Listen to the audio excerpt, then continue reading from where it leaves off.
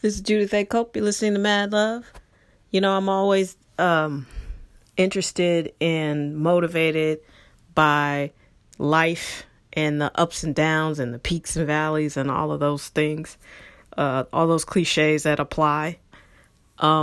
If you're a person like myself and you've struck out on your own and you're trying to run a business and you know, things just look murky sometimes.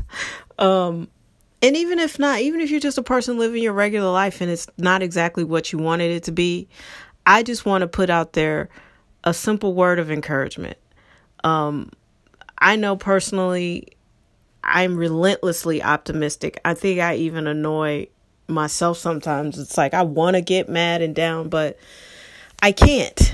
Because as I've chronicled on this podcast, I have been sick in my life, like really sick, not like, I'm so sick. I mean, like real, like the doctors are wondering how I'm sitting upright and talking sick. Like you shouldn't be doing as well as you're doing sick.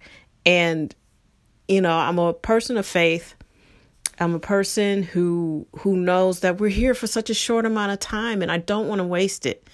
You know, and so I've been healthy for 7 years and I defied doctors' thoughts and prognoses and all of that. And so it's hard for me to just be like kick rocks and mad all the time because I don't want to be. I'm happy. I'm happy to be alive. And I have my health and like that's huge. You know, I know that mental health matters. I know that there are things that'll happen and, you know, you may not even be able to control those organic issues in your brain, things like that. I get it.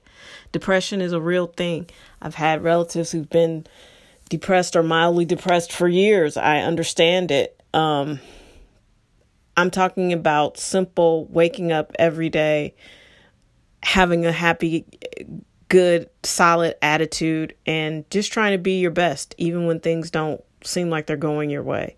So I would like to encourage you to always try to find the bright side. You have your health. You woke up. Those are two very good places to start with gratitude.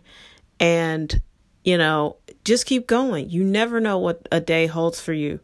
I got some very good news today on something that I thought was not going to be possible. And it turned out it was quite possible. And it's saving me a lot of money and a lot of stress. And, you know, I didn't have that this time yesterday, but I got it today. And so just hang in there. And if there's something you really, really want to do that you really value, see yourself doing it. Be clear. The universe likes clarity. And if that verbiage doesn't appeal to you, God likes clarity. Whatever words work for you, be clear. You know, because what you're really doing is creating the blueprint or the map for your life. And if you're not clear where you're going, you won't get there. I say this not to be condescending or jerky. I say this from experience. I have spent many, many years concerned about other people's problems, fixing them. I'm going to help you. I'm going to fix your problems. Girl, you get away from him. Girl, you can call me. I've been that friend where I just was deeply invested in other people so much that I wasn't paying attention to myself. And then I'm sitting here on the side of the road looking for somebody to talk to. When I'm down, when I'm sad, I'm like, who got my back? You know, I've been in those deeply invested spaces where I wasn't giving enough attention to myself. And that's not to say you can't be there for other people. You just can't be there for them more than you are there for yourself. That's unhealthy. And it will definitely derail you from your dreams, whether it's your kid, whether it's your best friend, whether it's your husband, whether it's your partner, whatever it is, your business partner, I definitely know your friends can be those people that suck up all your time and energy, and you're thinking, well, I'm going to be a good friend. I'm never going to turn my back on my friend. And I'm not suggesting that you do that, but make yourself your friend. Be best friends with yourself too. That person needs your attention as well. And, if you're a person that tends to throw yourself into other people's scenarios, I guarantee you're neglecting something in your own life. And you can't expect to start that business, retire by 60, or 50 or whatever your goal is, or move to Hawaii, or you're never going to reach your goals because you don't put any time into them.